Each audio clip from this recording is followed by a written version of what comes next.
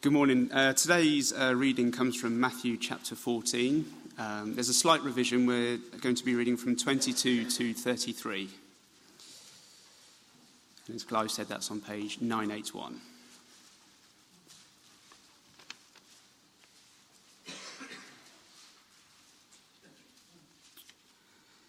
Immediately, Jesus made the disciples get into the boat and go on ahead of him to the other side, while he dismissed the crowd.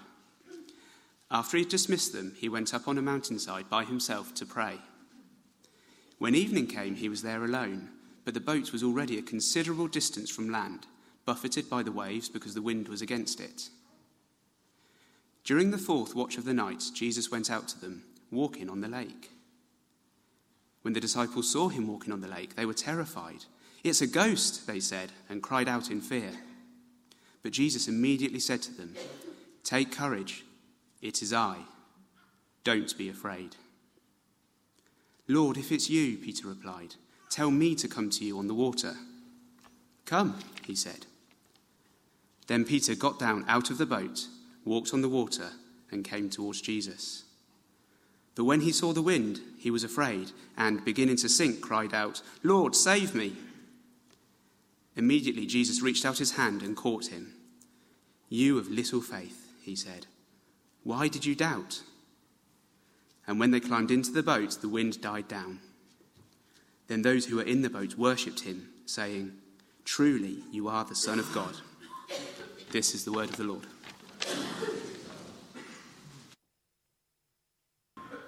Let's just open in a brief word of prayer. Let's pray.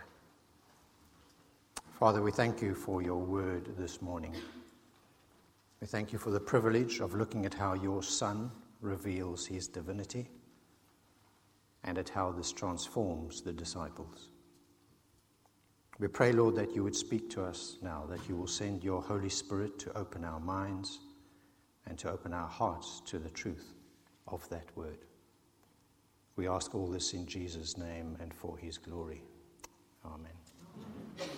We all love a good story, don't we? But what makes a good story? How do you know a good story when you hear one? Well, John Steinbeck, legendary American author, says this: "If a story is not about the hearer, he will not listen. A great lasting story is about everyone, or it will not last. The strange and foreign is not interesting, only the deeply personal and familiar." Put another way, a good story is one in which I see me. Now, there are many good stories in the Bible. There are stories about people and their journey in faith. So people like the apostles, like Paul, previously a persecutor. People like those on the fringe of society, like Matthew, previously a tax collector, and many more. Now, those stories are all good because they give you a wonderful insight into the journey of faith that those people go through. And those insights help you to understand your own journey and your own place. So we can look at the lives of persecutors, we can look at the lives of prostitutes, of murderers, we can even look at the lives of the very respectable who once believed they were beyond reproach, and we can find ourselves in there somewhere. But some stories aren't just good, they are momentous. They are momentous. They're momentous because not only do we see ourselves through the story, more of ourselves through the story, but we also see more of God through the story. So I hope what you'll see in the passage today is that this story, which for some of us is maybe just a bit too familiar, is one of those. It is truly momentous. And it's momentous because we see how a disciple's faith is transformed through events entirely orchestrated by Christ. And it's momentous because we see who Christ really is. So we'll simply walk through the story step by step. And there are basically 3 steps. Firstly, we'll see Jesus orchestrating. Then we'll see Jesus revealing. And finally, we'll see the disciples responding. So firstly, Jesus orchestrating. Now, you'll remember from last week that the disciples have just seen Christ perform what Clive rightly called a miracle of creation, as was graphically depicted for us earlier on. A miracle of creation in which he feeds 5,000 men, as well as many more women and children besides, from a mere handful of food. And look at what then happens in verse 22 in our passage today. Immediately, Jesus made the disciples get into the boat and go on ahead of him to the other side while he dismissed the crowd. Immediately. There's no hesitation. Not then Jesus, but immediately Jesus. He wants them to hurry along. He made the disciples get into the boat. Now you can legitimately translate that word made as ordered or compelled. He brooks no dissent. They have to do this. They have to get in the boat. They have to do it now, and they have to aim for the other side. Matthew is conveying a sense of urgency in the story. He wants you to understand that Jesus Christ has an agenda, and he's determined to move on to the next phase. Immediately, Jesus made the disciples get into the boat and go on ahead of him to the other side while he dismissed the crowd. It also seems that they are somewhat resistant, and for good reason, because evening is approaching, and any experienced sailors, like these were, would need a very good reason to sail out into the Sea of Galilee at night, an 8 by 13 mile stretch of water, when dangerous winds can quickly pick up. But Jesus compels them, get into the boat and go. Now maybe they said, well, why didn't you come with us? Why don't you come with us? But it seems he's intent on just sending them ahead on their own. You go ahead, he says. You go ahead, he might have said. I'll be along later, he might have said. Don't worry about me. You go. So off they go, verse 23. After he had dismissed them, he went up on a mountainside by himself to pray. When evening came, he was there alone. But the boat was already a considerable distance from land, buffeted by the waves because the wind was against it. During the fourth watch of the night, Jesus went out to them, walking on the lake. So he sets off across the lake. By the time evening comes, now that's between 6 p.m. and 9 p.m., he's still there alone.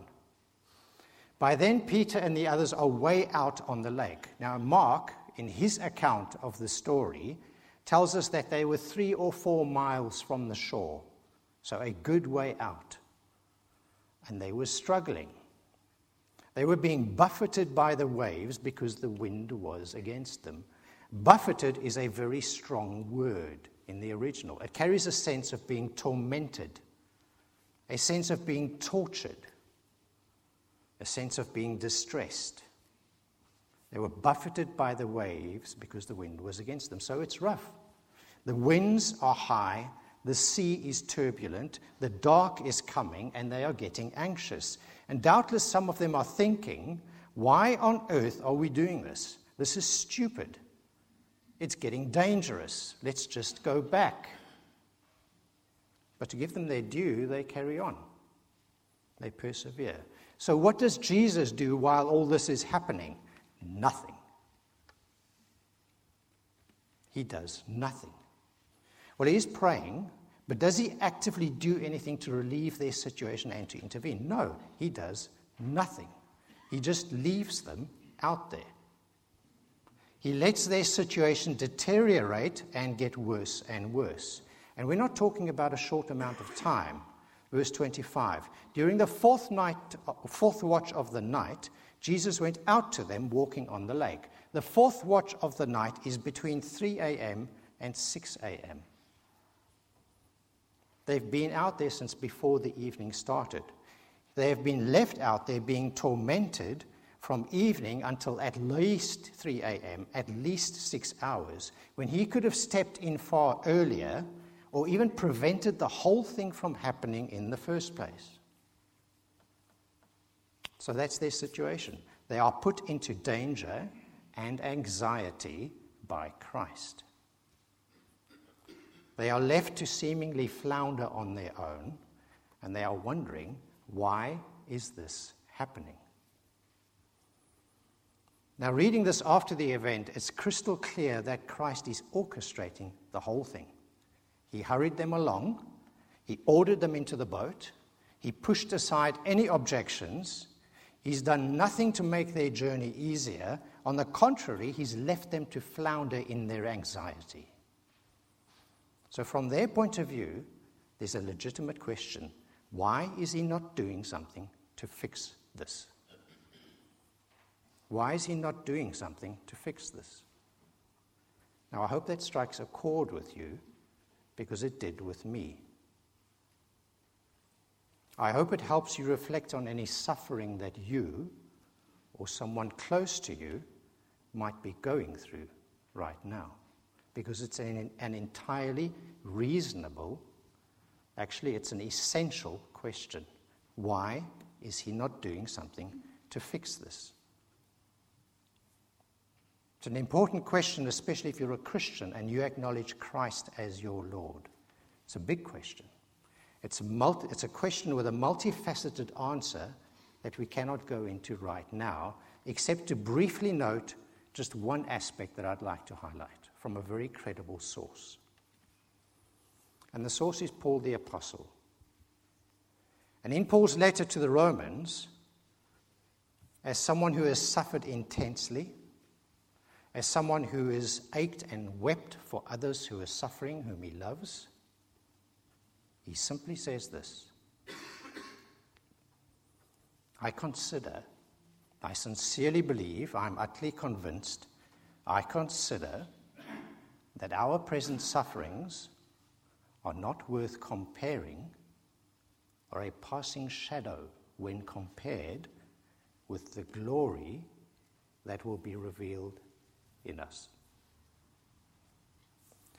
The wonder, the majesty, the glory of God that will be revealed in Christ's disciples, that we will experience, will make every drop of suffering as fleeting as a shadow in the noonday sun.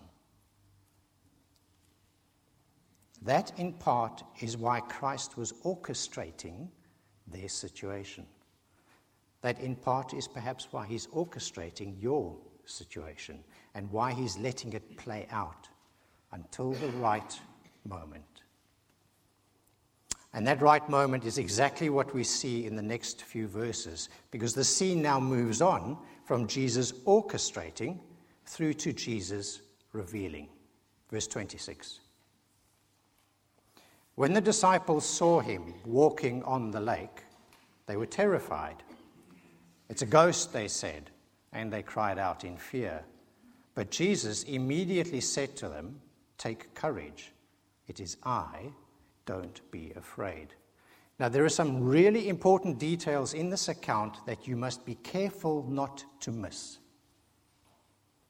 Notice that Matthew doesn't say that Jesus was walking toward them, which is our impression. He just says the disciples saw him walking on the lake. Mark, in his account, makes it clearer, and he adds this. He says, he was about to pass them by when they saw him walking on the lake. Why is Jesus walking on the water at all? Why not just calm the sea as he had done before? Why pass them by? It's a very unusual phrase. What's this all about? Is Mark really just saying that he was going to keep on strolling by with a casual, morning as he went along? Is that the impression he's trying to give us? No. What you're seeing unfold is a series of acts which are not just miraculous interventions by God. What you are seeing unfold is a series of acts which are signs of identity. They are acts which tell you who this man really is. They are acts which typify the God of the Old Testament. When we see Jesus take control of the surging waves and calm them into a flat path and walk on them, it's to take us back to Exodus chapter 14, when God took control of the surging waves and parted the seas and let the Israelites through.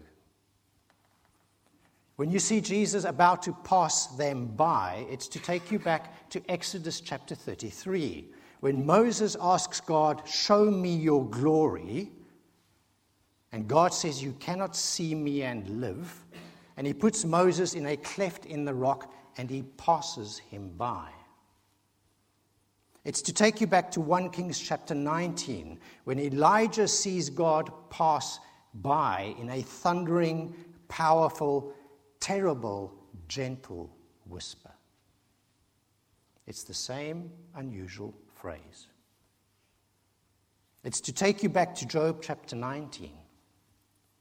Job, in the middle of unimaginable suffering, surrounded by the graves of his children, in immense physical pain, being wrongly judged by his friends, says this of God: "He alone stretches out the heavens and treads on the waves of the sea." He is the creator, the maker of the Bear and Orion, the Pleiades and the constellations of the south. He performs wonders that cannot be fathomed, miracles that cannot be counted. When he passes me, I cannot see him. When he goes by, I cannot perceive him. Could it be any clearer? It's God who treads on the waves of the sea. It's God who performs wonders that cannot be fathomed. It's God who passes me by. Apparently it can be clearer, because then, to dispel any remaining doubt, what Jesus does in verse 27 is he says, "Take courage, it is I." Literally he says, "I am. Don't be afraid." Now, "I am" is a critically important phrase in the Bible. It's used in a number of ways by the Israelites, and we need to understand the context in which it's being used to know whether it's a greeting or to know whether it's an incredible claim. So, for example, God is commissioning Moses to lead the Israelites out of Egypt. And it's a job that he feels ill-equipped for at best. So he asks God, "Suppose I go to the Israelites and I say to them, 'The God of your fathers has sent me to you.' And they ask me, 'What is his name?' Then what shall I tell them?" God said to Moses, "I am who I am. This is what you are to say to the Israelites: 'I am has sent me to you.'" Now, in that context, "I am" is God's expression of identity. It's his name. It denotes God as the self-sufficient one, as the one and only being who is not identified by reference to anyone else, but is identified only by reference to himself. We are not self-sufficient. We're contingent. We are of a type. We are human. We are man. We are woman. Ultimately, we exist only because God exists. Our existence is defined by reference to God because we're made by him and in his image, and we are dependent upon him. God's existence is not contingent. It's not defined by reference to or dependence upon any other being. He's entirely self-sufficient. He just is. The only being with a claim to the name "I am" is the self-sufficient God of all creation. That's why when Jesus on another time says to the Pharisees, "I tell you the truth, before Abraham was, I am," in John 8, they burst out in anger and they accuse him of blasphemy because they understood exactly what he meant. And it's similar here.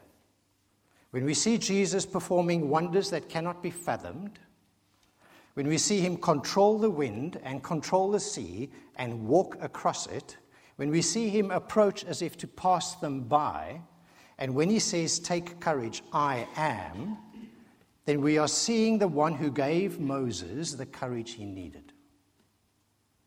We are seeing the one do what Moses and Elijah and Job knew only God can do. We are seeing the one exercise power and sovereignty that only God can exercise. And you are seeing Jesus reveal who he really is. You're seeing the sovereign God who upholds the universe in the boat with them. So we've seen Jesus orchestrating. And we've seen Jesus revealing who he is. And that obviously begs the question, how do they respond? So let's look at the disciples responding. Now there's this little episode in Peter's life in verses 28 to 31, which is very revealing. But it's one we just very easily and very often get completely the wrong way around. So Peter, impetuous Peter, decides to boldly go where no man has gone before, steps out in faith onto the ocean, right? So he's bold, but there is a note of uncertainty. Lord, if it's you, tell me to come out on the water. And Jesus says, come. And Peter clambers down the side of what would have been a fairly sizable fishing vessel with a big sail, and he starts walking across the water toward Christ. Verse 30, but when he saw the wind, he was afraid, and beginning to sink, cried out, Lord, save me. He sees the wind, he sees the waves, he sees the spray, the snapping and cracking of the sailcloth, the roar in his ears. He starts to panic, and he thinks, what am I doing? And he starts to get wet from the bottom up. And he says, Lord, save me. Now, who can honestly say we wouldn't have reacted in exactly the same way? I don't think I would have been the first over the side, but even if I was, I think my reaction would have been the same. But even as his faith weakens, what does he do? He does the right thing. He doesn't start frantically paddling and flapping his arms, right? He calls to Christ, Lord, save me, which he did. So as I said, it's easy for us to get this incident the wrong way around because we're so focused on ourselves, on our strength, on our ability, on the power of our faith, that we look at the event and we focus on Peter, and that's the wrong thing to do. That's to get it the wrong way around. The moral of the story isn't that Peter fails because he averts his gaze. The moral of the story is that Peter's failure doesn't matter because Jesus doesn't avert his gaze. As Peter started to sink, immediately Peter got his act together and caught himself. No. Immediately Jesus reached out his hand and caught him. You of little faith, he said, why did you doubt? It's not about Peter. It's about Christ. It's not about what Peter did. It's about what Christ did. One of the commentators puts it very well. He says this. He says, to think that Matthew's account is meant to warn us against the dangers of a flickering faith is no minor mistake. You rob Christ of his proper glory, and you deny the extent of his love. Jesus keeps his eyes on us even when we take our eyes off him. Our confidence isn't in who we are or in what we do. It's in who Christ is and in what he does. Jesus keeps his eyes on us even when we take our eyes from him. And the story carries on.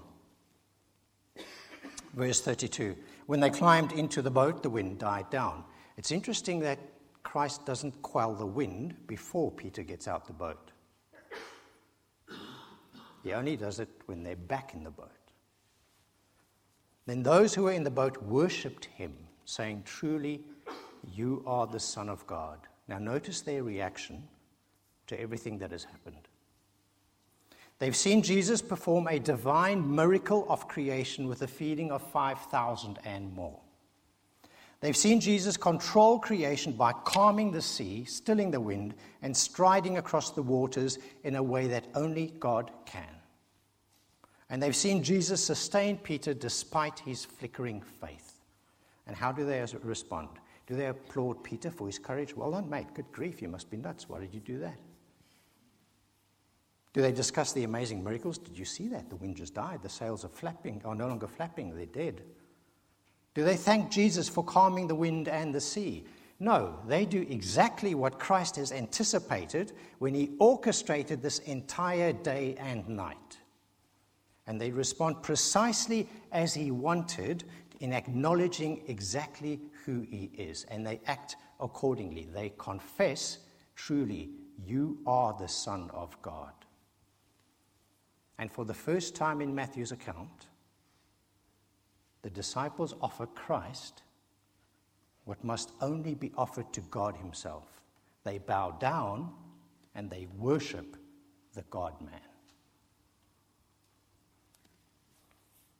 But the orchestration doesn't end there. It doesn't end there because God, the triune God, Father, Son, and Holy Spirit, goes on to ensure that this story, this record that we've read and looked at, is preserved these 2,000 years so that you would be sat here with it in a book on your lap. Perhaps wondering why all that is happening to you is happening. William Cooper, in his hymn, and if I'd had my act together, we would have sung it today, but I didn't, so I'll just read a part of it to you. William Cooper, in his hymn, puts it incredibly well, and he says this: God moves in a mysterious way, his wonders to perform. He plants his footsteps in the sea and rides upon the storm.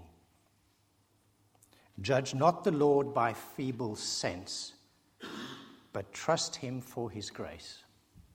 Behind a frowning providence, he hides a smiling face. His purposes will ripen fast, unfolding every hour. The bud may have a bitter taste, but sweet will be the flower.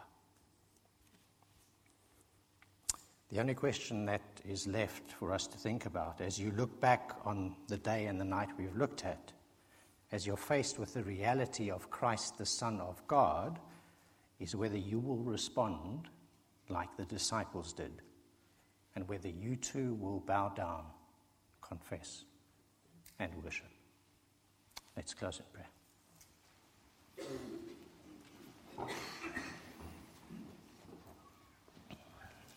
Lord Jesus, we honor you, we praise you, and we worship you as our Savior and our God. We thank you that we've had a small glimpse of your majesty, your sovereignty, your saving grace this morning. And so we pray again, Lord, that you would take this word that we have heard and that you would use it to draw us all into a state of grace and ever closer to you, our God. And we ask this in Jesus' name.